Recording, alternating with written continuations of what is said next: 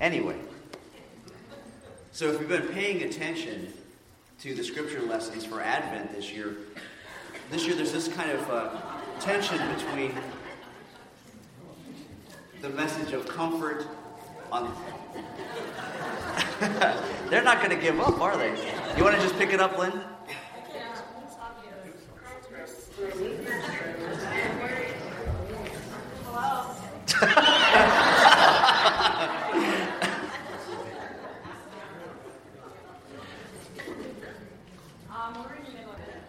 So, if you've been paying attention to the scripture readings for this year's Advent lessons, there's this kind of tension between the message of comfort and peace on one hand in the promise of Christ's birth in Bethlehem, and on the other hand, there's this kind of uneasy stress and urgency of being prepared for his second coming on the other. Because if you remember last Sunday, we talked about God's promise to comfort his people and his promise to lead us like a gentle shepherd. But in the kind of long build-up to today, we've also taken a look at a group of sleepy bridesmaids waiting with their empty oil lamps for the bridegroom to come. And we've talked about unprepared tenants who were surprised by the sudden appearance of their long-absent landlord. But the lectionary today undergoes a dramatic change on this third Sunday of Advent, because rather than speaking of a kind of a peace in a passive sense, or of a nervous anticipation of our Lord's imminent return, the lesson today puts forward the idea of a tangible and active sense of joy. And who couldn't use that right now? Right, that's the reason traditionally this third Sunday of Advent is called Gaudet Sunday, from the Latin word for joy. This is the beginning of the text. And it is a day for rejoicing in lots of different ways, not the least of which is through music. Some very beautiful music that we've already enjoyed thanks to the choir. Now, it's no secret that I have absolutely no musical ability whatsoever, right? But what you may not know is that I have a huge appreciation for it, for all kinds of music. In fact, I would be hard-pressed, honestly, to tell you a style of music that I really don't like, as long as they're kept in their proper settings. And the kids will tell you, at any one time in the car, or on my Pandora account, or on the stereo, you'll find anything from contemporary Christian to country gospel, 20th century popular music, all the way out to 17th century opera that I torture them with occasionally. Now, you may not like any of those styles in particular, but either way, you know that music is all around us. And I would venture to say that not a single day goes by that you are not individually exposed to some form of music, whether it's in a commercial, on the radio, maybe on television or in the movies. Or maybe it's that crazy punk that always drives past your house late at night, with the ear-piercing music on inside the truck, and you wonder how they can hear even inside of there, right? But however it happens, it happens. And whether we like it or not, music is an everyday part of our lives. But is it more than that? Is it more than that? Does music have a purpose? And if so, what is the purpose? Is it good? Is it bad? Is it neutral? Does God care about music? Should I care about music? And if so, which kind should we care about? And we're going to take a look at those ideas today through the vehicle of a very well-known and ancient song, the Song of Mary. The Song of Mary after she found out she was going to become the mother of our Lord. And it's found in our lesson, Luke chapter 1, 46 to 45. It's sometimes referred to as the Magnificat, which comes from the first word of the Latin version of that text, and it just means to magnify. And Mary's song today is all about magnifying Jesus Christ as Lord. And even though the Holy Child hadn't been born yet when she sings it, still she wants to praise God and magnify his name and give him glory for everything that he has done in our Lord's miraculous conception. So we're going to look at it together. This is Luke chapter 1, beginning in verse 46. So hear now the words of the true and living God. Luke writes, Mary responded, "Oh, how my soul praises the Lord, how my spirit rejoices in God my Savior. For he took notice of his lowly servant girl, and from now on all generations will call me blessed.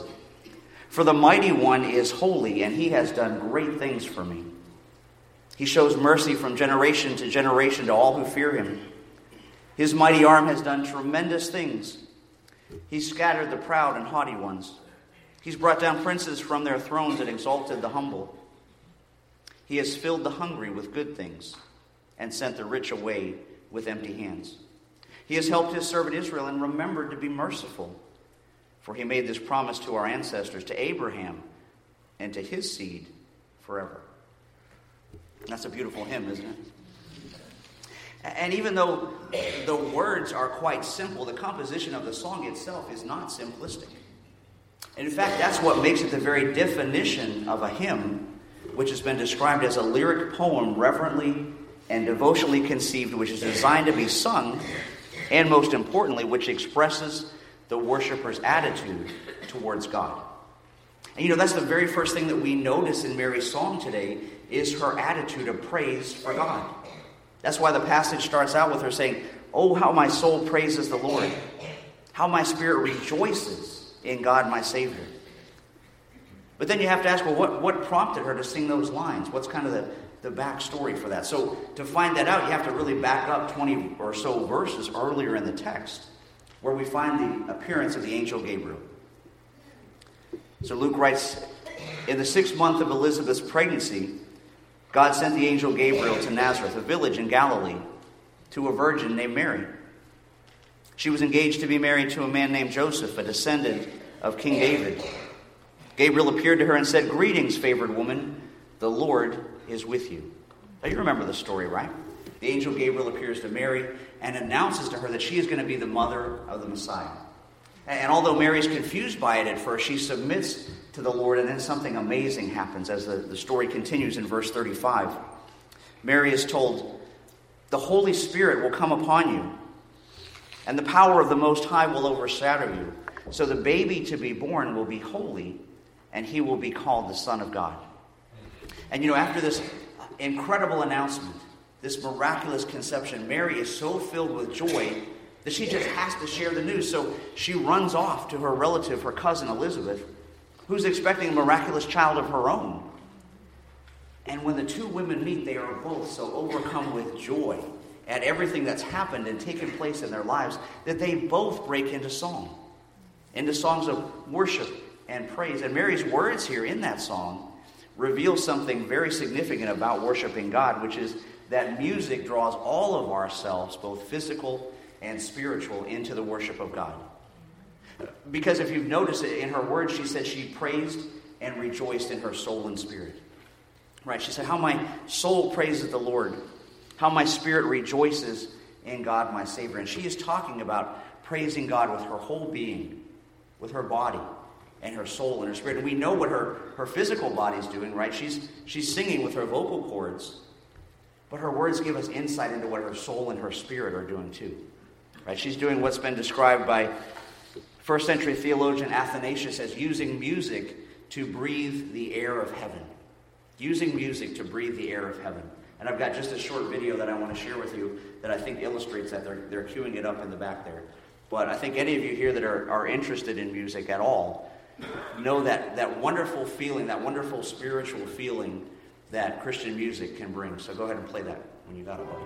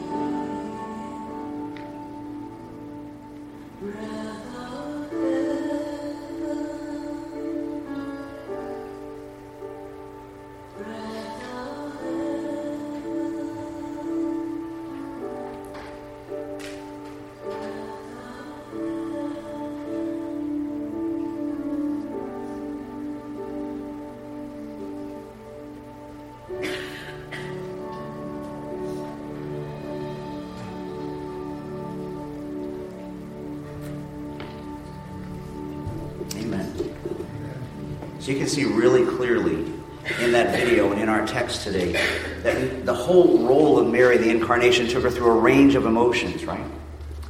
But you can also see that Mary is telling us that the true worship of God, whether it's done in private or together as a congregation, begins with the Spirit, not just how we feel. Right? And Jesus' ministry affirmed it too in John chapter 4. He said, a time is coming and now has come when true worshipers will worship the Father in spirit and in truth. They are the kind of worshipers the Father seeks. God is spirit, and his worshipers must worship in spirit and in truth. Because you see, the true worship of God flows from the Spirit, but it's got its base firmly in the Word of God, firmly in the Scriptures. Now, for Mary, that was the Annunciation. For us, it's his holy Word based on the foundation of sacred Scripture. And you know, where the Scriptures aren't understood, there can't be any true worship. So if you want to really worship God, you have to get into his Word. You've got to ask the Spirit to open the truths of the Scripture to you. And sometimes your soul will jump in and you'll get that tingle, that rush, that heart beating wildly, but not always. Maybe not even very often.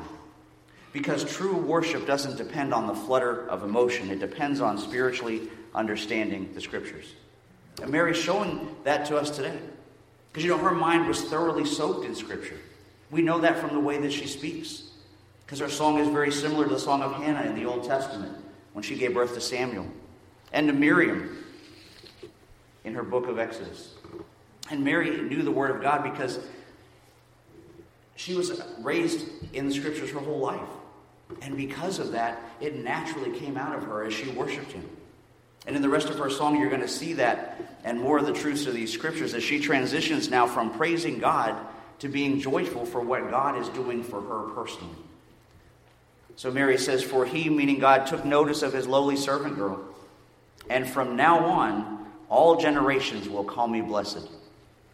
For the Mighty One is holy, and he has done great things for me. And now, although I have very great respect for our Catholic brothers and sisters in Christ, I think some have mixed up these two verses.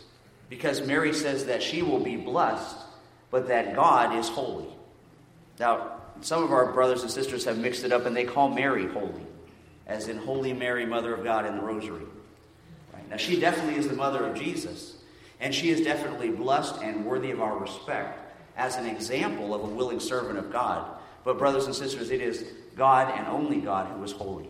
Amen. She was a regular person just like the rest of us. And she didn't have to be perfect for Jesus to be born without sin. Jesus was born without sin because he didn't have an earthly father, but rather had God as his father. And Mary reveals her knowledge of that in two different ways in these verses. First, she speaks of her own lowly state. And of course, she's talking about her own humanity and her lowliness of mind, but she also speaks of her human condition. Because she understood she was a sinner in need of a Savior, just like all of us are. And secondly, she recognizes that she's a servant. She calls herself the maidservant or the handmaiden of God. And she knows that she doesn't deserve anything from God, but wants just to please him and to praise him. And she knows that it's only because of God's grace that from now on, all generations are going to call her blessed. And when she says that, it's not a statement of pride, but a remembrance of what the angel Gabriel had told her. When he promised, remember, he said, greetings to you who are highly favored. The Lord is with you. Right? And she has been blessed, right? She is the most favored woman on the face of the earth. But that shouldn't lead us to idolize her, which is something that I believe Mary herself would have never wanted. But rather to show us that we are all blessed if we accept the gift of Jesus Christ. Because there is a way that you and I can actually be more blessed than Mary. And I want to show you how. Because later in life, Jesus, one day, he's teaching, and this woman shouts out from the crowd to him and says, blessed is the womb that bore you. And listen to how Jesus replied. He said back to that woman in Luke 11:28, he said back to her, blessed rather are those who hear the word of God and obey it.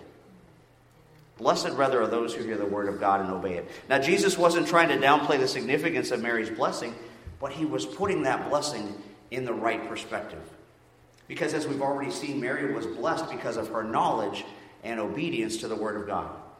And Jesus reveals that if you and I want to have true joy and want to be blessed just as much, if not more, than Mary, all we have to do is do the same thing that she did. and that is hear the word of God and obey it. Right? That's what it all comes back to. The word of God must be heard and joyfully obeyed. That's where the true worship of God springs from. That's where the true joy from God comes from. And if you want to worship God, you have to get into the word. If you want joy, you have to get this book into your head and into your heart. And Mary's song spells that out as she understands what God has done for her. And now, I don't know if Mary's praise song was on his mind or not when he wrote it, but Martin Luther is quoted as saying that music is the handmaiden of theology. He said, music is the handmaiden of theology. And that was kind of the inspiration for the sermon title today, because I think that truth is demonstrated both literally and figuratively in this text. Because as Mary's song continues, she tells us that she understands not only the joy of what God has done for her, but the joy that she had for what God has done for the world. So she sings, he shows mercy from generation to all those who fear him. His mighty arm has done tremendous things. He has scattered the proud and the haughty ones. He's brought down princes from their thrones and exalted the humble. He's filled the hungry with good things and sent the rich away with empty hands. So you see, Mary sings that God responds to two different folks in two different ways and two different kinds of people. There are those who hear the word of God and obey it, and there are those who are proud and arrogant. The ones who fear God and obey him receive his mercy and his provision, and they're exalted. And Mary's song shows us the opposite happens to those who trust in themselves, because the arrogant and the proud are cast down and scattered. And she's saying the proud trust in themselves and their own thoughts, and God scatters them and their plans don't work out. But she says while the proud are being brought down and left empty-handed, the humble and the lowly are filled and exalted. And you know what? It's not because their plans were so great, but because their God is. Right? It's not because their individual plans are so great, but because their God is, and his plan never fails. That's the benefit God has poured out on the world through the coming of the Messiah. That's the wonderful promise of joy that Mary sings about. Right? When she sees the world completely turned upside down by the Lord, right? The weak dethrone the mighty. The humble scatter the proud. The nobodies are exalted, and the hungry are filled. And those truths are comforting for us too, because when you're downtrodden, God can lift you up. When you're slighted, God can bless you. When you're insulted, God will raise you up, as long as you stay humble and lowly yourself by staying in the Word and staying obedient and joyfully magnifying the name of Jesus. But you know, more important than all of those things is when the Word of God, combined with the ministry of the Holy Spirit, allows you to recognize what Jesus has done in the world in lifting all of us up out of the pit of sin. Because even though we deserve only punishment, God didn't give us what we deserve. He gave Jesus Christ to the world instead, so that everyone who believes on him will receive the joy of eternal life. That's what Mary's talking about when she says she knows that the good news is not just for her generation, but will be passed down from generation to generation throughout the whole world, right into this church today, right where you're sitting. Because the good news of the gospel is for all people without distinction. And the blessings of God through Jesus Christ are for everyone who responds to the prompting of the Holy Spirit. You see, the trouble is there's a lot of people today, though, who are more than willing to receive the good things Christ wants to offer, but they don't want him to take charge of their lives. They don't want him to be in charge of their business ethics, or their entertainments, or the language that they use when they're under pressure, or their public image. Right? They don't want Jesus to be in charge of what they do or the choices they make. But Mary would have us know that if you want to receive Christ without letting him rule in your life, you're still missing the mark. And you won't experience that joy that God has for us, because you'll still be exalting your own plans. You're still using your own ideas, waiting until all of your own life comes crashing down and God has to reach out to rescue. And perhaps that's something else that Mary's song really teaches here, and she's hinting at when she says he's brought down princes from their thrones and exalted the humble. But Jesus wasn't born in a palace of gold, was he? He wasn't born in the royal residence in Jerusalem. He was born in a stable. He was clothed in rags and laid in a feeding trough. I just kind of think about it for a minute. What would you think if you saw a gift under your tree that was wrapped in shabby paper and tied up with duct tape? Right? You might be afraid to open it. Right? But you see, Jesus' lowly entrance in the world doesn't diminish the story of Christ's birth. If anything, it helps us realize the great sacrifice that God made for us in his gift to humanity. The ultimate gift of joy that comes in the simplest and humblest of wrappings. The baby in the manger. The creator of the universe, clothed in human flesh, and bringing the joy of salvation to all those in the world who are looking unto Jesus, the author and finisher of our faith, who for the joy set before him endured the cross, despising the shame, and sat down at the right hand of the throne of God. What a joy that should be for us too. Maybe even enough to make us want to break out into song. You may not have a good voice, you know I don't. You may not have a poetic way of saying things, but it doesn't matter because God made you to worship him. He loves to hear you sing. He loves to hear you give praise just the way you are. And that's what God wants us to learn from this lesson of joy with Mary. To sing praise to him. To give joy this Christmas, because both he and Mary want the gift of Christmas to be as personal for us as it was for her. That's why when Jesus was born, the angel said, "For unto you is born this day a Savior." Unto you. For you. He came for you. And this is where Christmas becomes intensely personal, because in just a few days it's going to be here, right? Before you know it. Families are going to gather around the tree to open their presents. Kids are already counting down the hours till they can tear into them. But if you think about it, what good is a gift that never gets unwrapped?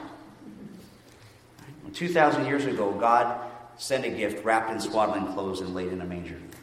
Jesus is God's gift to you at Christmas. But you'll never experience that Christmas joy until you personally receive the gift of Christ.